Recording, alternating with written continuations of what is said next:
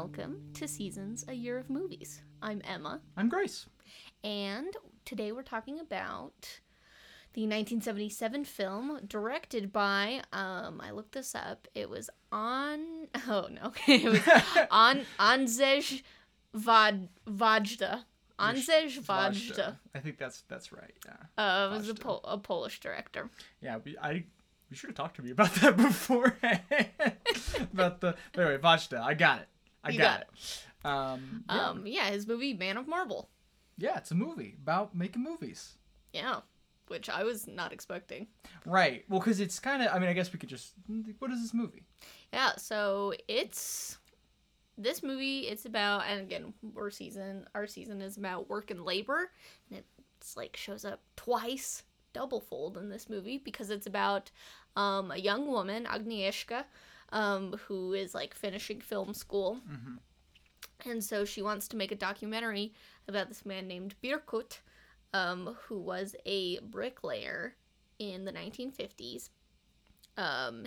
Fictional, but, based on these, like, real people who would perform these amazing, like, feats of productivity during their shifts. And so she's trying to find him. She, like, can't locate him, but talks to all these different people from his life.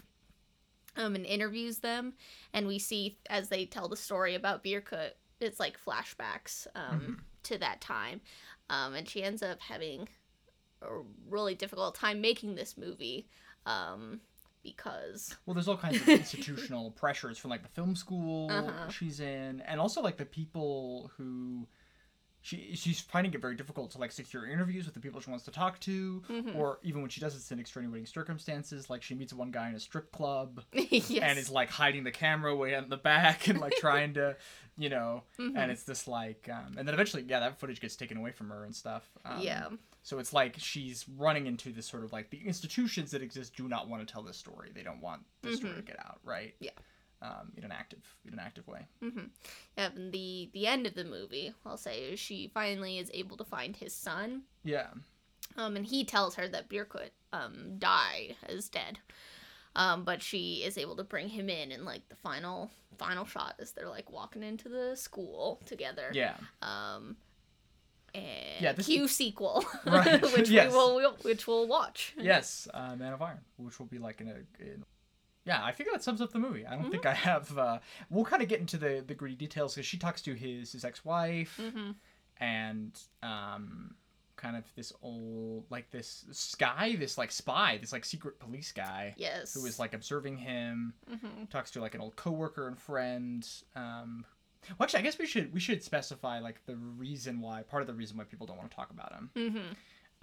Is that basically at one of the incidents, at one of the times they're showing this productivity thing to a bunch of people, right, in this village, and someone gives him a hot brick, which like burns his hands horribly. Yes. Right, and there kind of becomes this thing where it's like, oh, is it his coworker and friend whose name I don't remember? Vitek. Vitek, that's right. Yeah. Or was it, and this is Birkut we're talking about, to be clear, the bricklayer, right? Or was it like some sort of spy, or like what's going on? And then Vitek gets imprisoned, kind of ambiguously, and he's like, we need to get the information about this out there. We need to, know what's happening to my friend, and like I don't believe that he did this. What's going on? And so, Yep, there's a whole show trial. He throws a brick through. The party off his window. Yeah. All kinds of... All right, and then he says we both knew about the brick, right? Right, which is kind of like, is that a lie? Or he's trying to cover for his friend, and the movie doesn't really, like, explicitly, like, lay out what happened there, right? Yeah. Yeah. But yeah, that's basically the movie, and it's sort of about, I think it's really interesting because, so the first time we meet Birkut is, like, in the context of this propaganda film. Okay, I'll set this broad thematic thing, and then we'll get to likes and yikes. Okay, set us up, Chris. So, because the first is this propaganda film where it's, like, talking about him and his life and his wife, and, like, they got this great house, and he, got this big poster and stuff. It's, like, this kind of heroic, like, foot reel before you'd see a movie, right? And the whole movie is sort of about how that process of being propagandized, right, of being turned into this symbol of like Polish industry and like communist industry is dehumanizing to him, right? And he sort of becomes this like figure who is like made of paper essentially, right? He's able to be torn down. The Man of Marvel comes both from like this symbolization of him, right? Because there's literally a statue of him that takes part in the early parts of the movie, and also this ability to be taken down.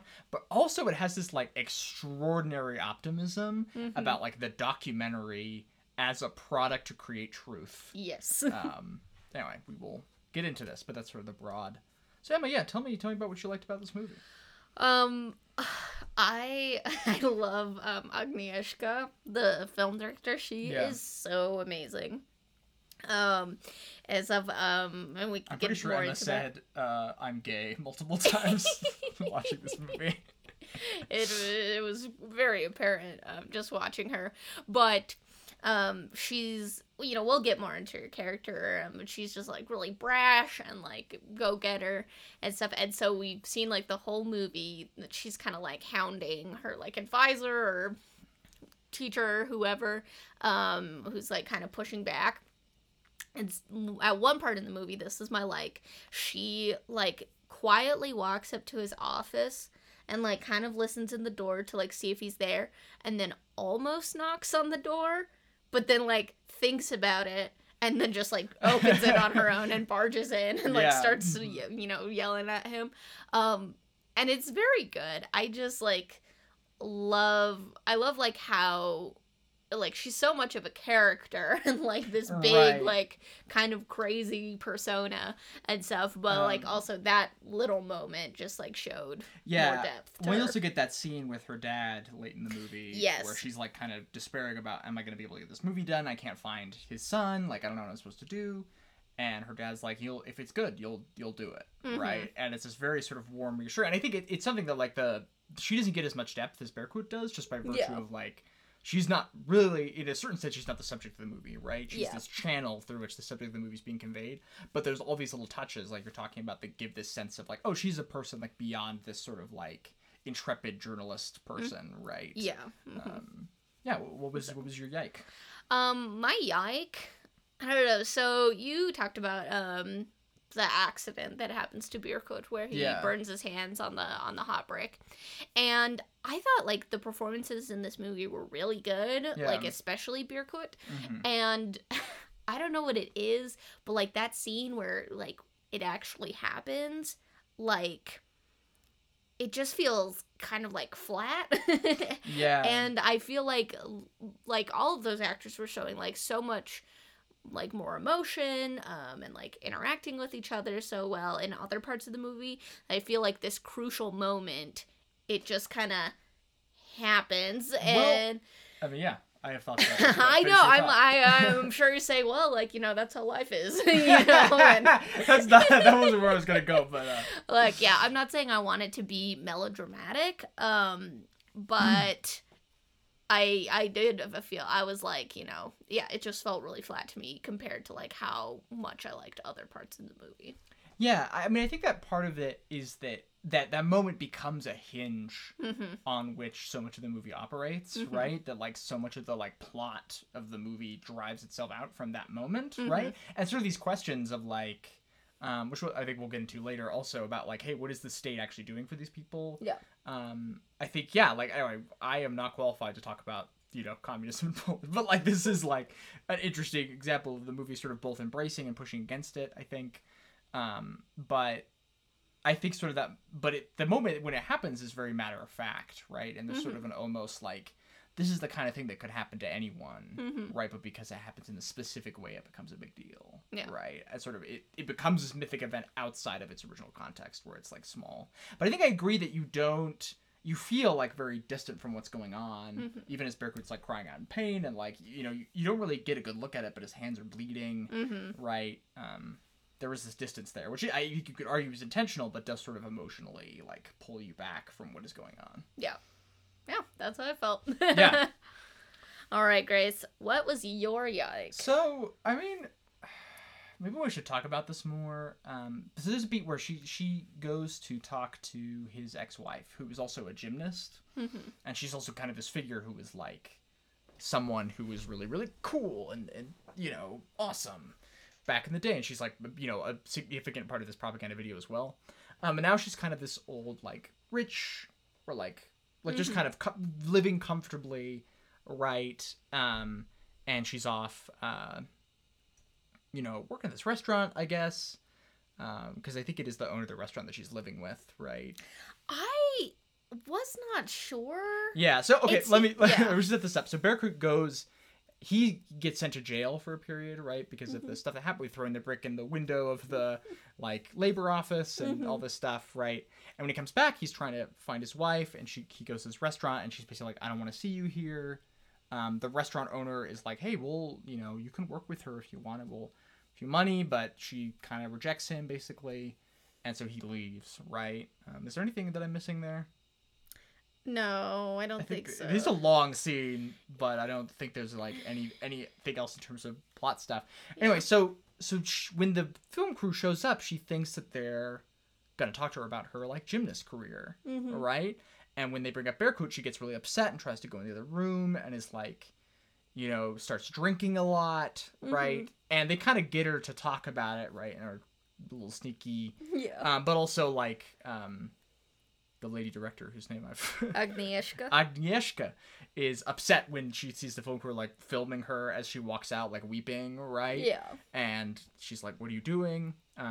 Anyway, and then her husband gets home, or the restaurant owner. Well, yeah, because then I thought it was like her dad. I don't know. Yeah. So this male authority figure comes in and is basically like, "Oh, you've been drinking again," and like. Starts to beat her, right? And it's off camera. You don't really see it, right? Yeah. But then Agnieszka comes back and says, like, I'm trying to remember, because it sees this and then is like, hey, where's Bearcoot's son? I think. Is that what she asks her? Maybe. Oh, it's been a while since we watched the movie. It's been like a week. Yeah. So... And that just really... It's such a weird moment to me. I think what this is supposed to be... is that like, oh, Bearcoot was such a good guy and she really screwed up staying with this bloke. And so yeah, I think anyway, my interpretation was this restaurant owner who like becomes like life partner or something, right? And that's just a beat that like doesn't, I mean, I think even that framing of it is like, oh, it's her fault that she's getting beat, or like she should have chosen the better guy, is like gross just on its face. But I just don't know, like, what else the movie would be doing with it. Yeah. And especially, like... And, I mean, I guess you could argue it's a moment where it's lampshading the limits of, like, documentary film to, like, materially change people's lives, right? Or to, like, bring out the truth, right? Because this woman is, like, in a bad situation, and the film crew is, like, completely unable to, like, do anything about it. But it just moves by so quickly. I just don't know how to read it. Yeah, me neither. Again, I, like, definitely was not reading it as, like, a... partner thing, I was like, I don't know, I was like, it's her dad or like, like right. A family member in that way, and stuff. And so like it did read a little different to me, but also it was like, what's happening, like what does this mean? Yeah. So I do agree with that. Right. And I think it's also like, I mean, we've talked about like Spivak on a Rogue One episode many eons ago, and about like sort of the voiceless person, right? Who's unable to. And this is a movie that's explicitly sort of about like this figure, right, who is like voiceless and but he is able to be voiced, right, given a voice by this film, in a way that like his ex-wife is not able to be, right? And that is pointed in some ways, but I don't know, it doesn't feel like something the movie is like doing, right? Especially since so much of it feels, at least to me, optimistic. I would be very happy to hear alternate takes on this. But that's and anyway, so we talked about her arguing with her like film professor, her like mentor, right? She's like doing a master's thesis or something like that, basically, right? She's like making her film, her like final student film. And there's a couple shots when she's with her mentor where basically it's this like long shot down a hallway, and it's sort of, I think, approaching the camera, right? And we're watching them talk to each other. And the thing is, the long shot almost feels like this reinforcement of this like unbreakable institution, right? That's like unable to be fractured, and it's just this long take, right, where we're just seeing this person like get rebuffed and like get, and then of course she like strikes out against it, but it's sort of after that, after a cut happens, right? Like once the long shot breaks and there's a cut, then we sort of get this period where she's like, oh, I'm going out, I'm doing my thing, I'm still like fighting for my film, right?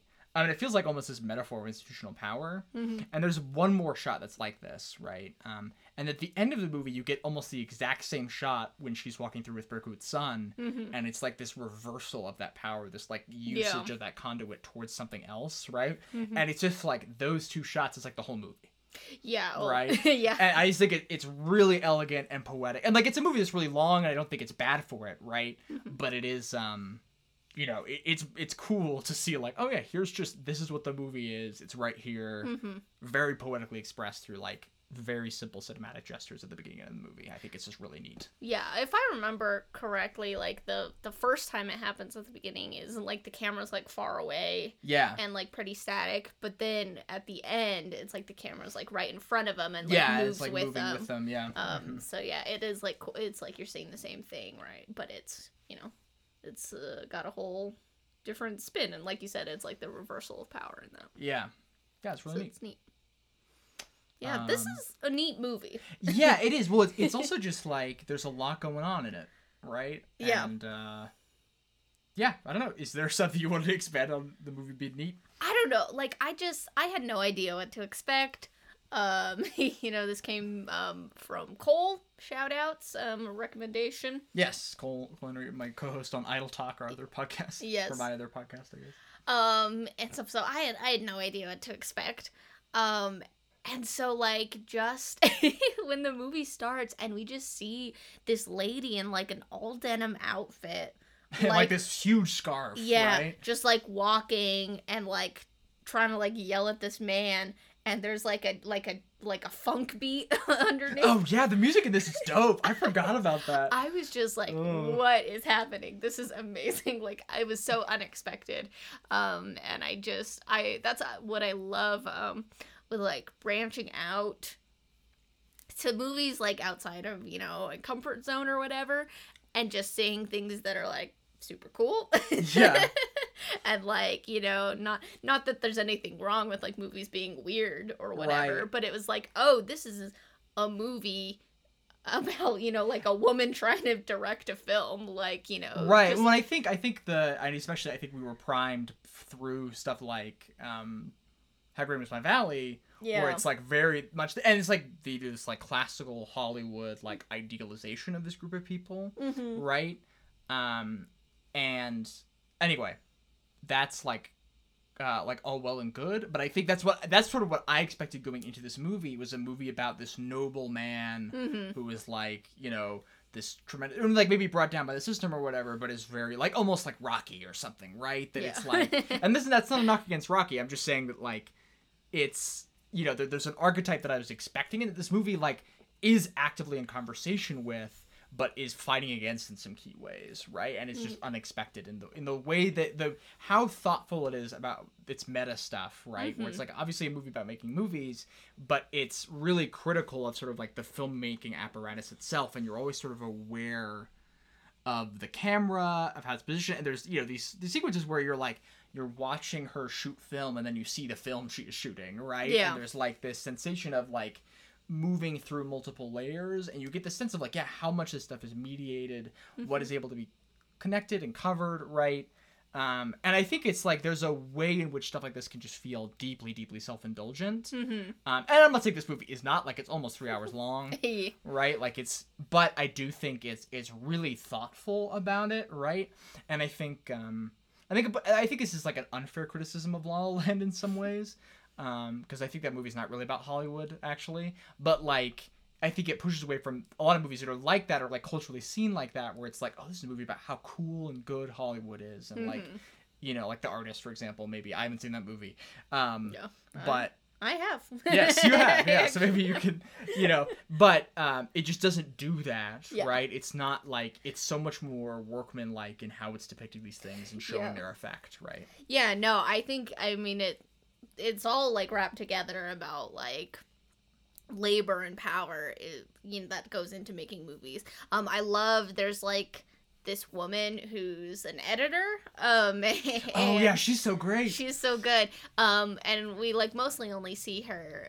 There's like a projection room that Agnieszka goes to a couple times to like watch old archival footage. This woman is always helping her with that. And like the first time we meet her, she says something about, I can't even remember, maybe you remember better, but she talks about like, she doesn't need to think when she works because she's just an editor, right? She's just like finding the seam. I don't remember exactly what she says, right? Yeah, but it's like about just like collecting different pieces and making sure that they like fit together, and it's like somebody else's vision of like what it's supposed to communicate, right? But then like at the end of the movie, when some of like the people from the school are kind of like being hard on the film and like asking her questions about it, she's like, I need you to be quiet because I have to think, in order to edit, like, somebody here has to do some actual work, and stuff. And so yeah, it was just like a nice example of like these different jobs. Like there's so many people go into making movies, right, like, you can't just make it like one person alone, basically, right, and stuff. And so seeing like the way that all that work is framed, which I mean is what the movie's about, right? Yeah, like you can give like an editor, no power basically, and just like tell them exactly what to do, or they can have like take total control of it and like even change like the meaning of what was filmed based on how they cut it.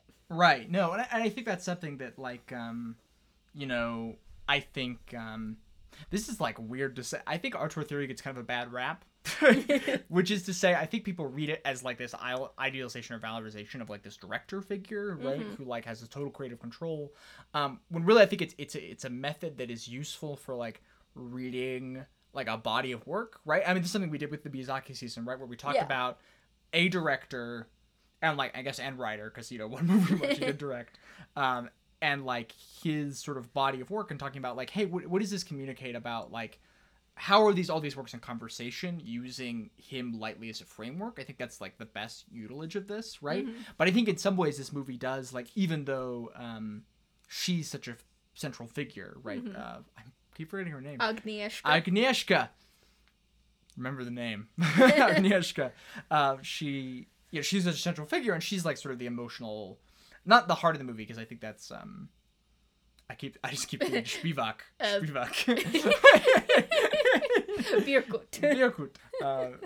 Anyway, Bierkut is like the emotional heart of it, right? But she's sort of the focus. She's like the person who drives the plot, right? But each of the members of her crew, like there's sort of this old hat cinematographer with her, this like jerk like grip boy, who's like a fucking asshole, right? And you just get this sense of these different people, who are part of this crew and all sort of have clashing visions. Like she's arguing with the cinematographer support. It's like, okay, we're not doing like these kind of shots anymore. We're doing handheld shots. We're shooting it like an American picture, right? And sort of this like sense of like someone younger who's like coming up. Whereas this guy who I think, if I remember right, was like involved in filming and shooting the propaganda films that she's drawing from and like trying to do stuff with, right?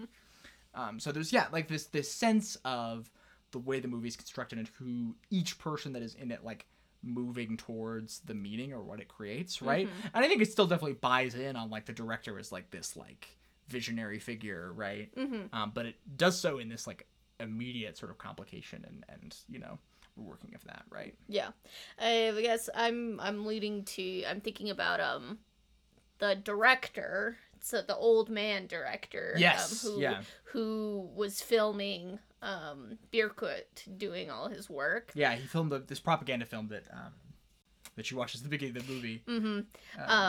And how we just like see him like all on his own, right? We don't see like any of the other, like there's no other crew for like him. And then like when we meet him in the present, he's like really rich and like lives in this massive house and is like coming home from like an international film, festival. Yeah, I couldn't remember. And stuff, and just seeing how like that. I mean, I think what this movie is setting up is like, yeah, like people have to work together, right, to make these things, and he's kind of like set off aside as like someone out for his own gain. Yeah. Well, and that's sort of the interesting thing is I sort of wonder, like, if, you know, if you were making a propaganda movie like that, because also, you know, the footage is soundless, right? Mm-hmm. It's just footage, and then they dub it, right? Someone's talking over it. And so presumably, yeah, like, if you just have one person with a camera, you know, you could theoretically make that on your own, but it's illuminating that we do not see the rest of that process. We don't see the editing. We don't see, like, the person doing the voiceover, right? And I think that makes sense, right? I think it makes sense from both a like economical perspective. It's like we only have so much time in this movie, but also it's like reflective of his role in the culture. And there's even a moment where she follows him to the airport, is like, you know, coming back and trying to like sneak into his car and stuff. Yeah. And this guy's interviewing this, you know, famous director. And he's like, oh, well, like, we, you know, they brought home this great award, right? And I'm really proud of them. And, like, the work was really theirs. Like, it's really theirs. Because I think he's doing, like, producing now. Or, like, sort of, you know, maybe heads up a Polish film studio or something. And the person's like, well, it's really, you're really responsible, though, for, like, the world like, getting to know Polish cinema. Yeah. Right? And they're sort of, like, even when he's a little bit like, no, like, this is their movie. They did this thing. Right? Like, the culture outside of it is very much, like, you know, he's still the visionary though, right?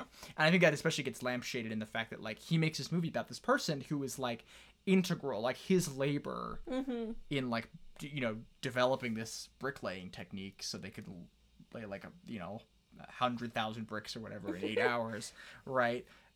Is like integral to making his film work, right?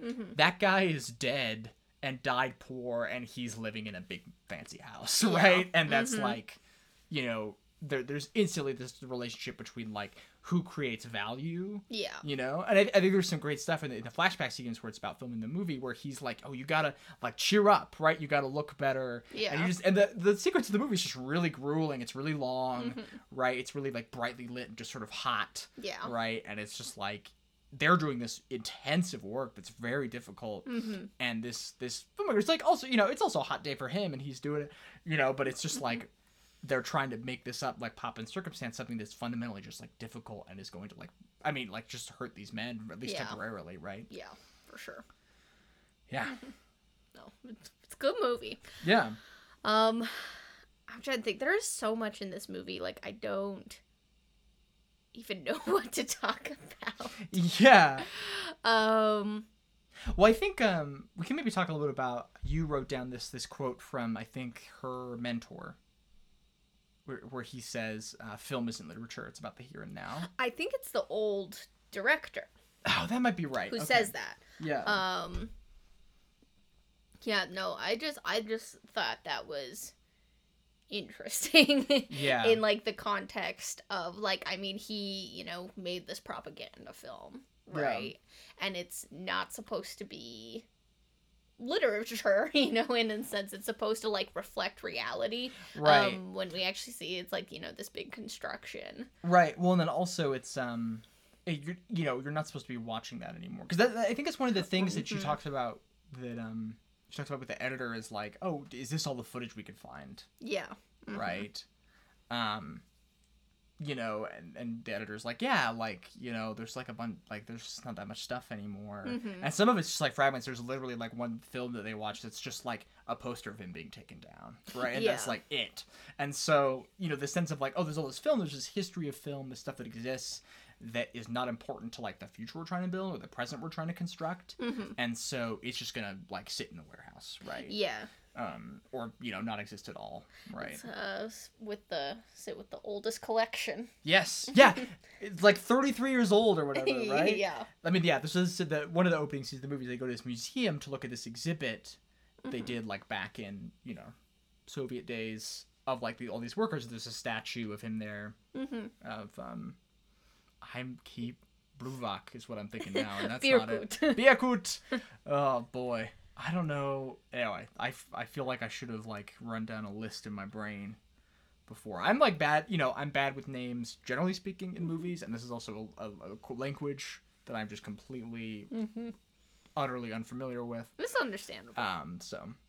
Berkut, but it's like not that old, right? Like it's like from when Berkut was alive, which is like 30 years ago, right? And it's like, oh, this is stuff that's in the collection that we don't really care about anymore, right? Yeah, it's just like locked away. The statue is like on its side on the ground and like a locked, Yeah, and she has to like sneak in and like pick the lock to. That's like, a very good scene. Yeah.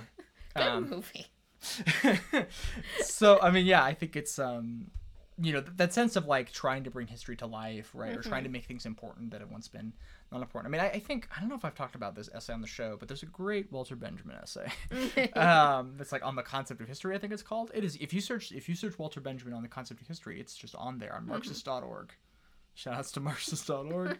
And it's just a really good essay. It's a little bit dense, but it is pretty short. And one of the things he talks about in it is how like history is constructed through the present, right? Which I think is an interesting contrast to like film is about here and now, right? Yeah. Where like he's like, the Nazis used Roman, like, or like how many empires have used like Alexander the Great or like Roman history to be like, oh, we are doing this again. We are like them. Yes. Right? This is something you see, like, this is in American history a thing. It's in like Austrian and German history, right? Where you get these like architectural callbacks to Greece or Rome, or like in the Renaissance, obviously, like in Italy, right? Where you have these people being like, we are like this. This is like sort of the cultural thing that we are attempting to aspire to, right? And it's a way in which like the cultural meaning and import of like Greek and Roman art is like being utilized as a means of like securing a historical present, right? Of being like, this is our heritage and our history, right? And this especially seen like, in Austria and Germany are like relatively young states,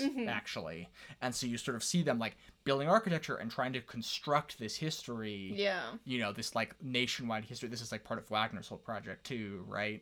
Is that he's like, oh, I'm going to build this German mythology, right, for the masses, like for, that's like our cultural identity. And it is like in a real way constructed, right? And like, anyway, so I think this is a movie that's like delving into that is like what makes, like, how do we construct history? What makes it valuable, right? And it's like very pointed that like there's not a lot of like hard evidence, quote unquote. Like all the film footage we see is like propaganda or fragments, right?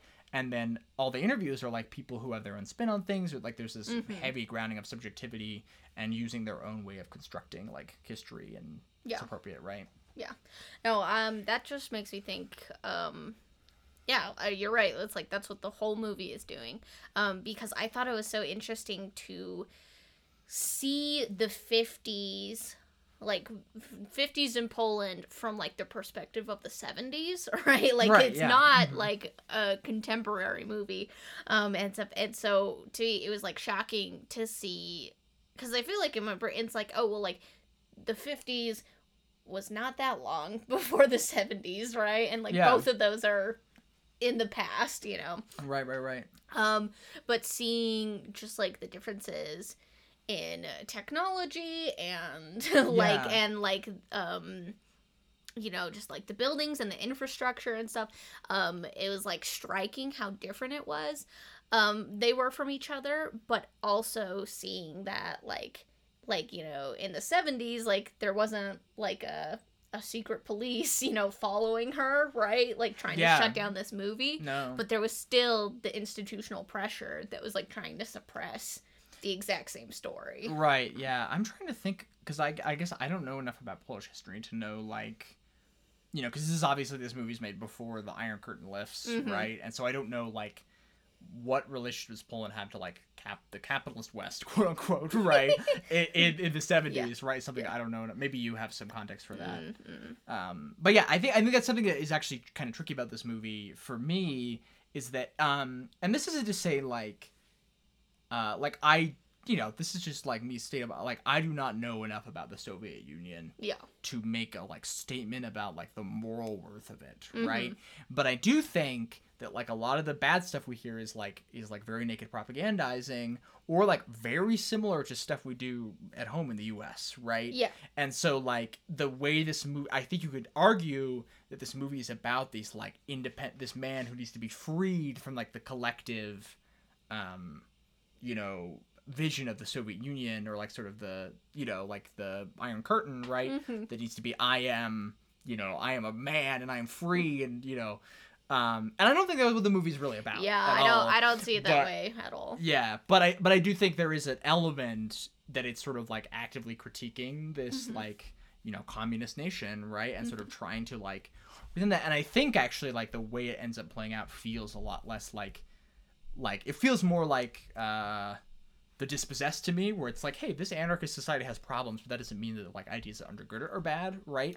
Right. That's more what it feels like to me than sort of other thing. But also like I am not Polish. I didn't live in these times. I haven't read anything about it. I don't have like the cultural context to necessarily like build an argument about what this movie is doing in that way. But yeah, no, I wish I knew so much more because it's just so interesting to me. I love like learning about like Soviet history and stuff, but I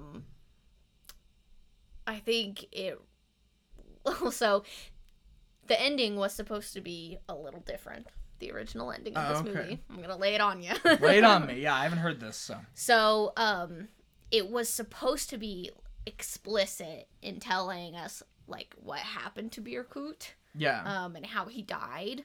And it was that he died, like, in these protests, in 1970, that happened in Poland, these real protests, where, like, workers were, like, fighting back, because, like, the prices just kept going up, you know, and stuff, and then, like, you know, the Polish military, like, killed like dozens of people and like wounded 1,000 people. Oof. And like the thing is, it like happens at this dock, which is where she meets his son. Oh right, so it's like there. It's the same place, and so like I feel like just see like people who would be watching that movie then and there. It's like, oh, this has like a different, like more pointed meaning.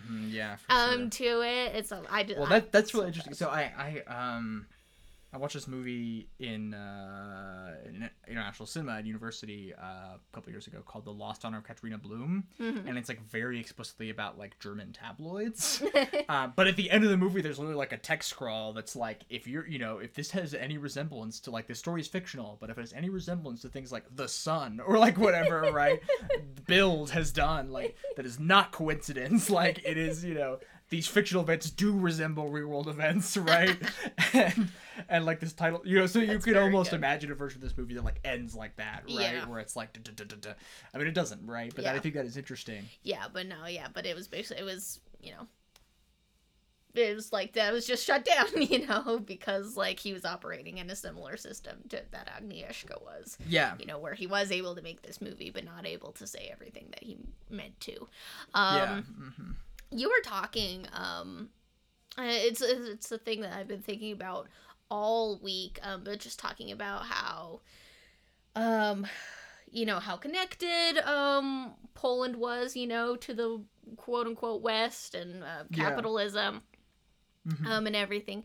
And I was just wondering, is, like, productivity and greed just, like a human characteristic, or has capitalism like poisoned everyone? Well, so I do think so. One of the interesting things that we haven't really got is right this idea that like, oh, we have to do this much work in a shift. I'm going to teach workers how to be more productive, right?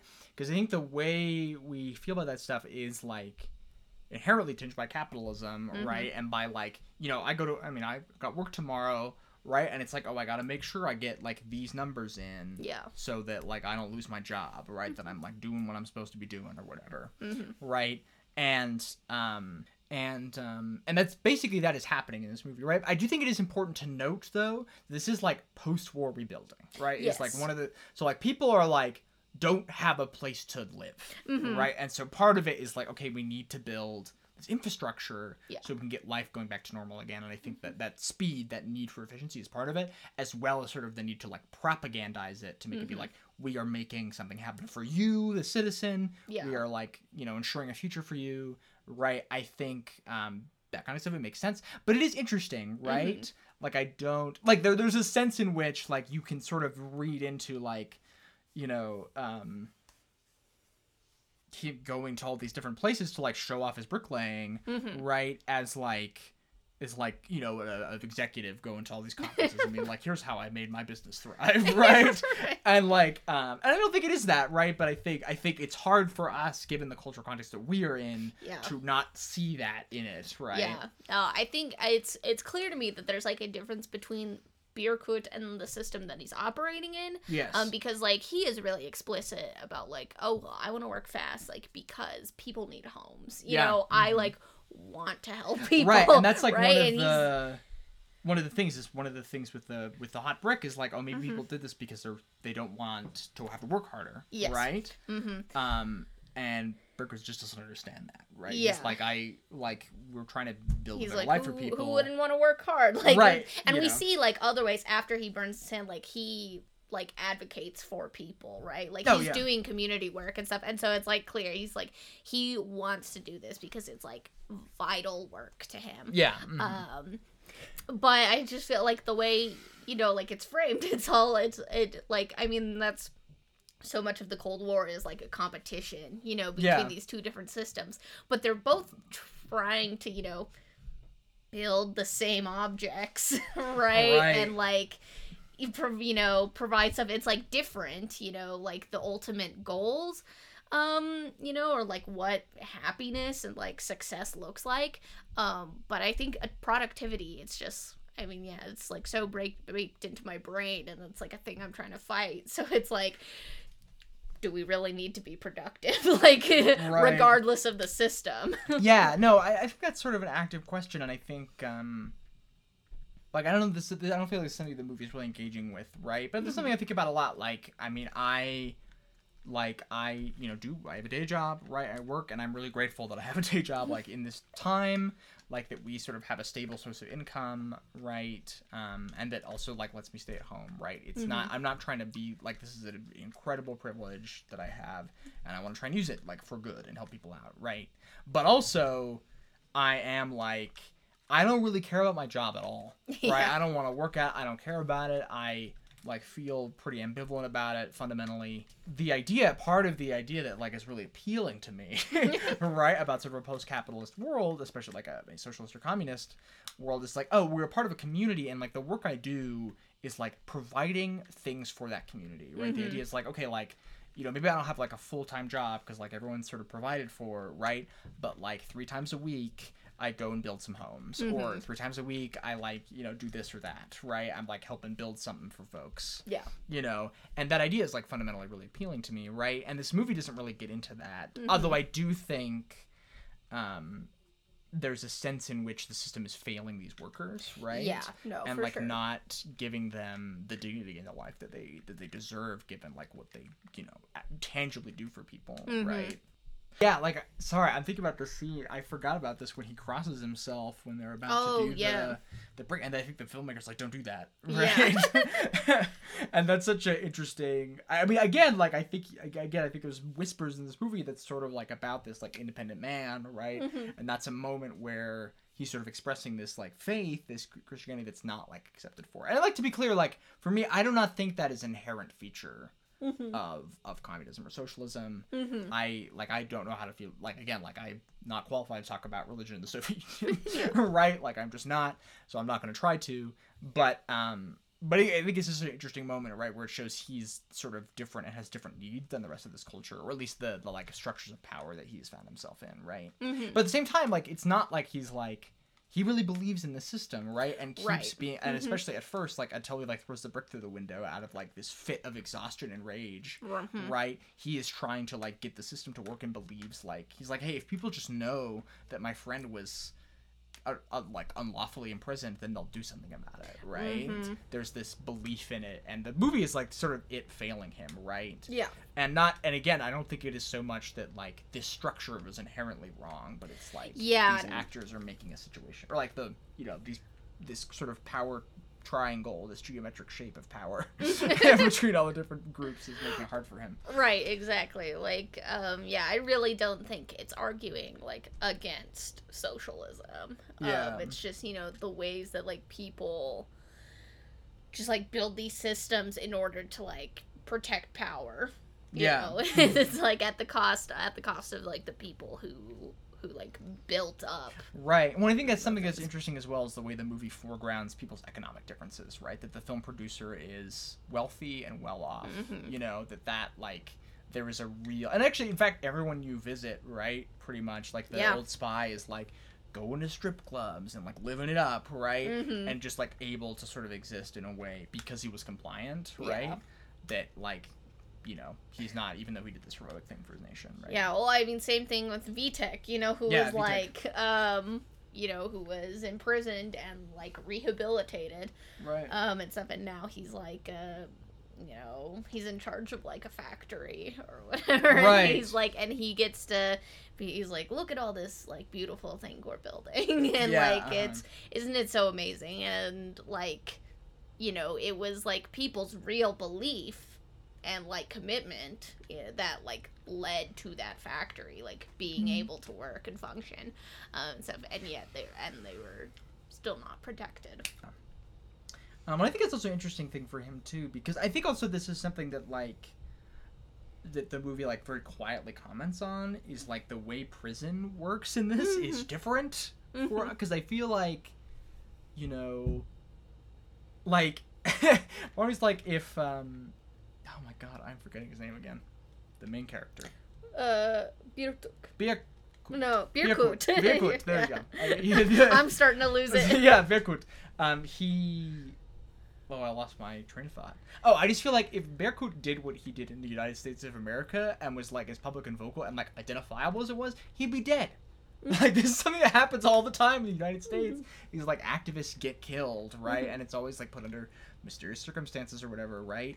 And in this, like, he goes to prison for a few years and comes back and he's like a folk hero, right? And of course there's still this moment where he like realizes this is another way that I'm going to be used, right? If I like come into this situation where I'm just going to be leveraged to like build this factory or whatever, like I'm going to be used again. That's not what I just want to be a good worker, right? Yeah. And so he walks away from that, right? But I think there is this sense in which like the way punishment works, the way the carceral system works, is like fundamentally different than here, right? Yeah. Or like, and maybe, you know, and it's just the way it sort of skips over him being in jail is really interesting to me, right? Yeah. I feel like in an American version of this movie, that would be like 30 minutes of the movie. It's like him being in jail, like suffering in jail, right? Whereas this is just like, that's something that happens, right? Yeah. So it's like, it happens to people, and it doesn't permanently ruin your life. No, you know? Yeah. Well, that's sort of the thing. It's like this guy's able to be this factory leader, right? Even though he was like charged of being like, basically of treason, right? Of being like part of this conspiracy to like stop industry in Poland, right? And like, I mean, not even just industry, but like building homes for people, right? Like this is not an accusation that's without gravity, right? And you think about like the way spies were generally treated in the United States, right? And stuff like that. Like, it's just like, there is a real contrast there, I feel like, like, that I don't know if the movie's intentionally doing, but it feels really, it feels like it's very impactful to me. I want to talk about, like, bodies, and with it, gender. Yes. I think there's, like, an amazing beat. It's so good where they're, like, watching a different propaganda film. And it's, like, talking about the art exhibit.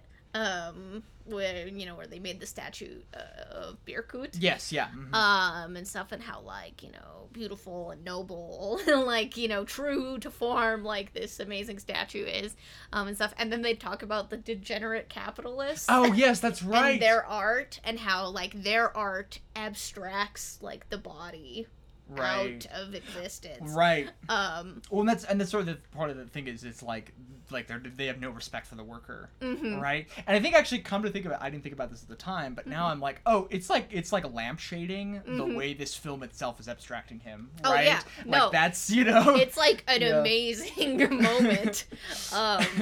And stuff, and I thought it was really interesting because I like both of those ideas. I love, like, honoring and, like, respecting and dealing with, like, the physical bodies that we have, and, like, their abilities and their limitations, and, like, how we need to, like, maintain, like, do real work to maintain each other's bodies. Yeah.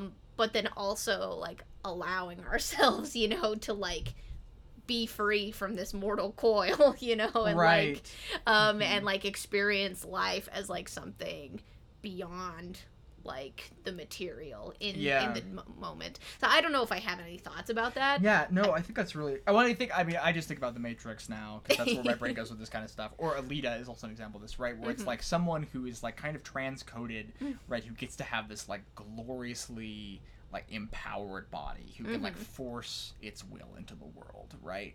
Like Neo gets to be like, you know, like see through the code of the Matrix, right, and like break everything down, like be who he wants to be, right? It's like this very obvious power fantasy, right? And it's great, like it's cool, and I really like the way the next two movies sort of actively complicate and like introduce like problems to that that power fantasy in a way that doesn't compromise it. I think it's good. Those movies are great, but I think but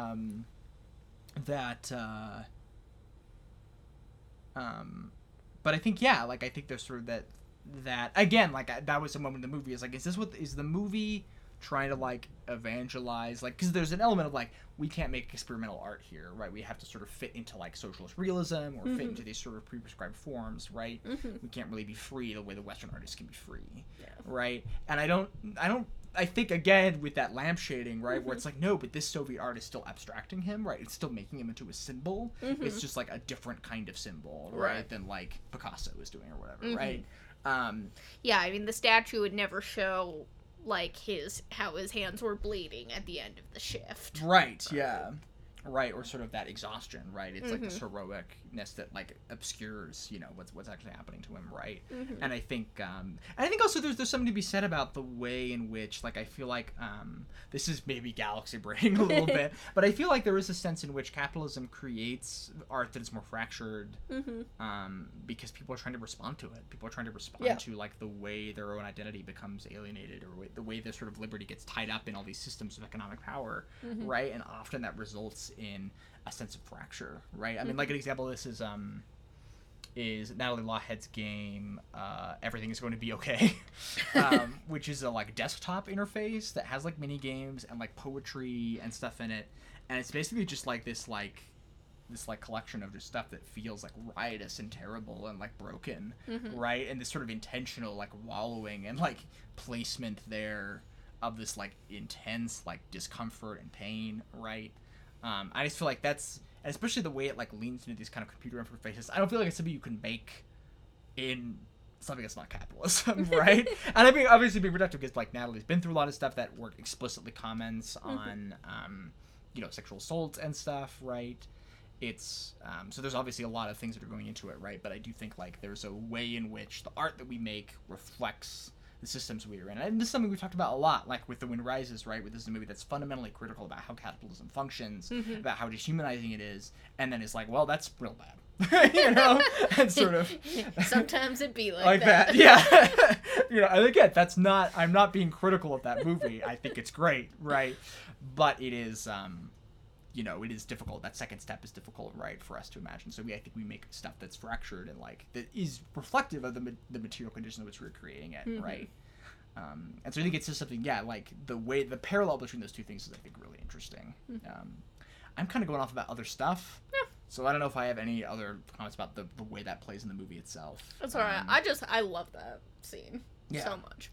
I mean, I think Body is also really interesting because I feel like there's a lot of like women who are sort of, I mean, with the exception of the director, there's a lot of women who are sort of in the background or like pushed to the margins. There's like the film producer guy at the beginning of the movie has a maid, right, who's around, and he like has also a babysitter. I think he has a maid and a babysitter. Yeah. Or maybe they're two different people. I mean, maybe they're the same person. I don't, you know. And so there's this sense of like labor sort of undergirding these systems, right? These people who are sort of invisible that sort of exist at the margins, right? That can just kind of show up. Yeah. You know, like when they go to Berkowitz' ex-wife's house, she has like the table set up for them, right? And that's like a moment where you're this her labor is like invisible, right? And it's I don't know. It doesn't feel like super pointed to me. It's not what the movie's about, but it is something that is happening right visually with that. Yeah, no, for sure. You want to talk about Dad? I always have a note here. It's a perfect dad. We talked her dad is so perfect. Yeah, it's really It kind of reminds me of, I don't remember her name, but the baker lady from Kiki. It's like a very similar... Osano, yeah. Very similar energy where it's like... That's true. And I think that scene's really good. It does so much work in humanizing her and making that like feel real, and like also it being this like this film is not just like a symbol of like the power of the filmmaker, but it's something that's impersonal to her and like personal to the people who are making this movie, right? That it's like, I want to see this through. Right.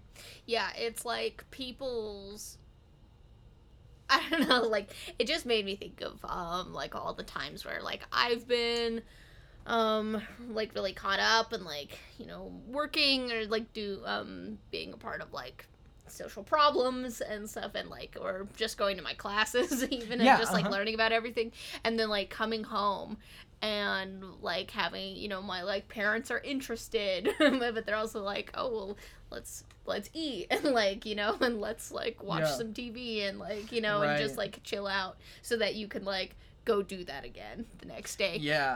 And just seeing how like people, I don't want to say like people have lives outside of these problems, right? Because these problems affect everything, but it's like people's real lives aren't, I'm, you know, I'm a woman in film, and I'm gonna, you know, and my whole existence is about, you know, speaking up to the men who want to shut me down. It's like, you know, she's like, she goes home and like pets her dog and like hangs out with her dad, and like they talk about, you know, visiting the cemetery. You know, it's like, well, like her brother who's in the army now and stuff, it's like their life is not, like, life is constrained by these big issues, but it's not like fully determined. Well, I think that's something that's also missing from, I think especially like you like a movie like this where it's about this like big tragedy, right?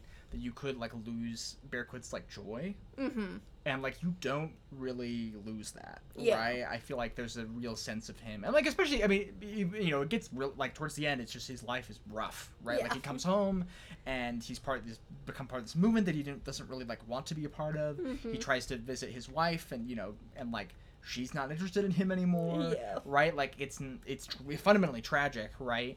But I think there is this sense of like what could be, right? And this person who like is like fundamentally wants to be like joyful and live like a good productive, or like, I don't want to use the word productive, but like you know, a good life that's you know, full of helping other people, right? Especially that scene where he's like handing out flyers, right?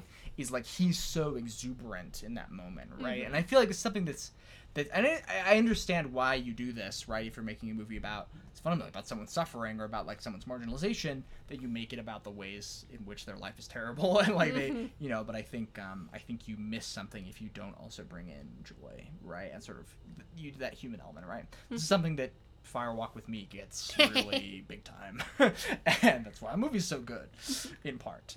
It's what Senua's Sacrifice does not get, and that's why that video game is terrible. You know. Amen. I think there's only one more thing to talk about if you want. Just comparing, the last movie we watched was Salt of the Earth. Yes. And we're like, damn, give me some more of that leftist propaganda. And then we watched this movie. Right, which is not that. But I think it's really interesting because the way, so that you have all those union meetings in Salt of the Earth, right? And it's like, and there's a scene where Berkowitz goes to basically a union meeting, like a big party meeting or something, and it's like, we have to talk about Vitka? VTech. We have to talk about VTech, and like takes the mic and stuff. You know, and there's this real sense of like him being shut out. Right?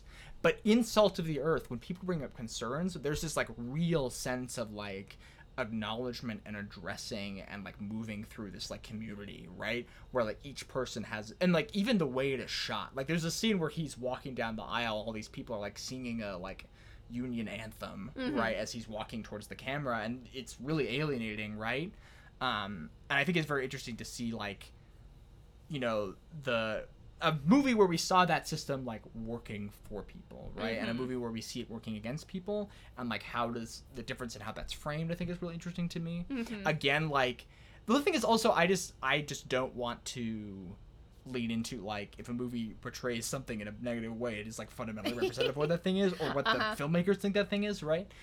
I think you run into obvious problems very quickly. But yeah, I think it's interesting and illuminating contrast between those two movies. I think that's it. Yes. I think we're good. This was a great, really rich discussion. I think this movie's real good. Yeah, I would definitely recommend it. It is long. It is long. It is split into two parts. So you can, like, the first part's like an hour and a half. Second part's about an hour. Yeah, so so take a stretch. Yeah. Take a break and come back. Oh, do we have any questions? Not the last time I checked. Oh, okay. Well, I will tell Cole to send us. We can do a special bonus for. Or we can the do next Man of Iron. Yeah, it's like double questions. Double questions. Yeah, well, so yeah, if you want, I can do it. Yeah, no, go ahead. All right, so this is everything. We are gonna watch the sequel to this movie, Man of Iron. Yes. But like Grace said, it's a couple movies down. Next, we will be watching Norma Ray, starring Sally Field. Sally Field Won an Oscar. That's basically all I know about this movie. She's a union worker. Yes. And striking and stuff. Striking and stuff. So I guess I'm mostly interested to see how watching that movie, like the very Hollywood version, like compares to this like kind of subversive Polish film and Salt of the Earth. And Salt of the Earth, the only movie banned by the U.S. government. No, I'm excited. I think that'll be rich. That'll be rich material. Yeah, so you can find the show at, I can't remember. So it's at Seasons Movie Pod on Twitter. And then admiralmapping.com/seasonsmoviepod. And then it's seasonspod@gmail.com to send us questions. Send us questions about, right, if I'm remembering right, Sally Field, The Flying Nun. Send us questions about. If anytime you want to send us nun questions, we will take them. I mean, this is kind of general. Like, if you just want to ask us movie questions, just ask some movie questions. But like nun questions, we'll take them. Yeah. Send us questions or point us to resources about Soviet Poland. I'm so down to read them. Anything, you can contact us there. Grace, where can people find you? You can find me at Grace_Machine on Twitter.com and at GraceandTheMachine.com for things that I write. And also abroad at SideQuest mostly these days. Yeah. You can find me on Twitter at U of Wales, the letter U, and the aquatic mammal, whales, U of Wales. I just wanted to shout out, I don't think we've officially shouted out our artwork. We have new artwork for the show. It was done by Cecil Smith. Because it's awesome, and we wanna highlight that labor. Yes, indeed. Yes, as we've talked about. All right, well. Yeah, and I don't have it on hand, but in the description we'll have a link to Cecil's. Cecil. Okay. Cecil's Instagram, and so you can go check out his work there. I think that is it. Yeah. Shout out to Admiral Mapping as always. Thanks so much. We'll see you later.